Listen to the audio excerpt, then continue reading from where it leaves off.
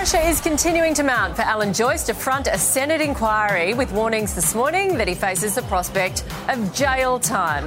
The former Qantas chief has been told he will need to face questioning when he returns to Australia from his European vacation. Inquiry Chair Bridget McKenzie says Mr Joyce could face a whole raft of actions if he refuses to answer questions about the government's decision to reject Qatar Airways' bid to introduce more flights into this country. For more, I'm joined by journalist and author Justin Smith and 7 News state politics reporter Chanel Vella, who's had a bit of a quiet week. Nothing much happening in Victorian politics. I've had nothing to do all week. Quite boring. Yes, but I'm glad to be here with you. Yes. Very good to have you. We'll just get off Dan the Man. Yes. Just for a second. Let's go to Alan Joyce, shall we? Justin, wanted posters up for this man. Does he have a right to have a public holiday with his mum? A private holiday with his mum, though? I think he should be putting the private holiday just on a hold for the moment. I think the Australian people deserve very much. Look, I must say, I think this is fantastic that we're seeing this, because you go back maybe 10 years ago, we wouldn't see the door open like this and we have a good look inside a business. And look, I don't think we like what we're seeing, so we need to get it all out into the open. Yes, he absolutely needs to front up to this as soon as he possibly can this minute.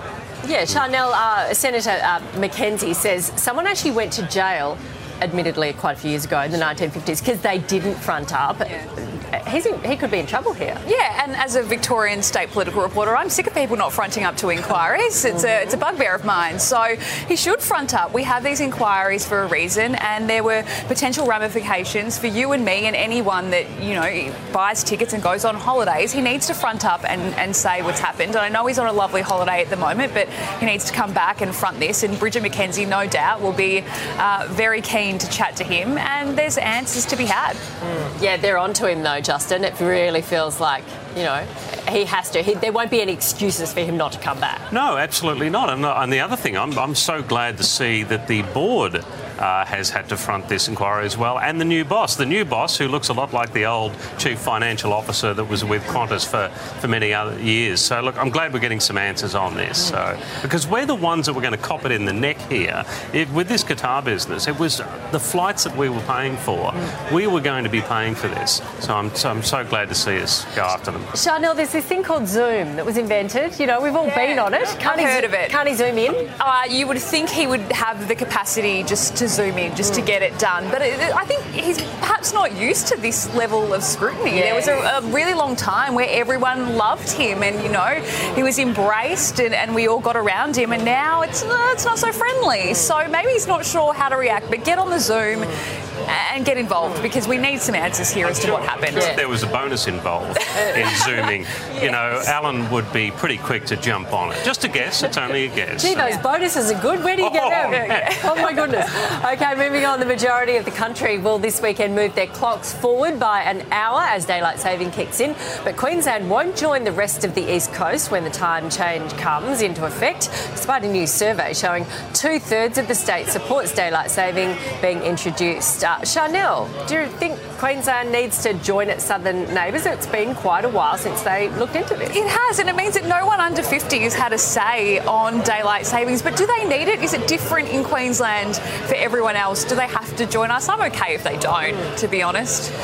Should we revisit it with a referendum? I know in WA a few years ago. Yes. That's what happened last time. They did. It was a referendum. Yes. And they did the same in WA. They did a 3-year trial, and then everyone had their say. Maybe something like that. No, I'm not sure. We could save the referendum for other things. Look, Chanel and I are Victorians. Look, we feel like we've been plunged into darkness, for 6 months. So whenever anyone says daylight saving for us, we take the jackets off and the scarves off and we go a little bit crazy. So I think you might be asking, to ask, we're a little on the bias side. It's like asking Collingwood fans if they think the Lions are going to win. I think the trouble is there seem to be two Queensland, southeast Queensland and then the north of the state, and they have very different views. Yes. Well, I think there's a bigger referendum going on at the moment. So when we use... Oh, really? Yes, just a bigger one. So when we use referendum to talk about this, it feels, I don't know, it feels a bit strange, but maybe they do just need to put it to a vote and get it over and done with.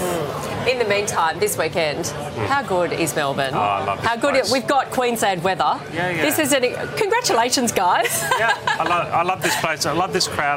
Just the feeling of the town, you know, and we're blessed here. We're just blessed. The passion for the game's terrific. So looking forward to It it. feels different in Melbourne at this time. Yeah. Even if you're not a huge footy fan, it feels electric. You can feel the city humming and it feels really exciting. Yeah, well done. It's going to be a great weekend. Thank you for joining us, both of you.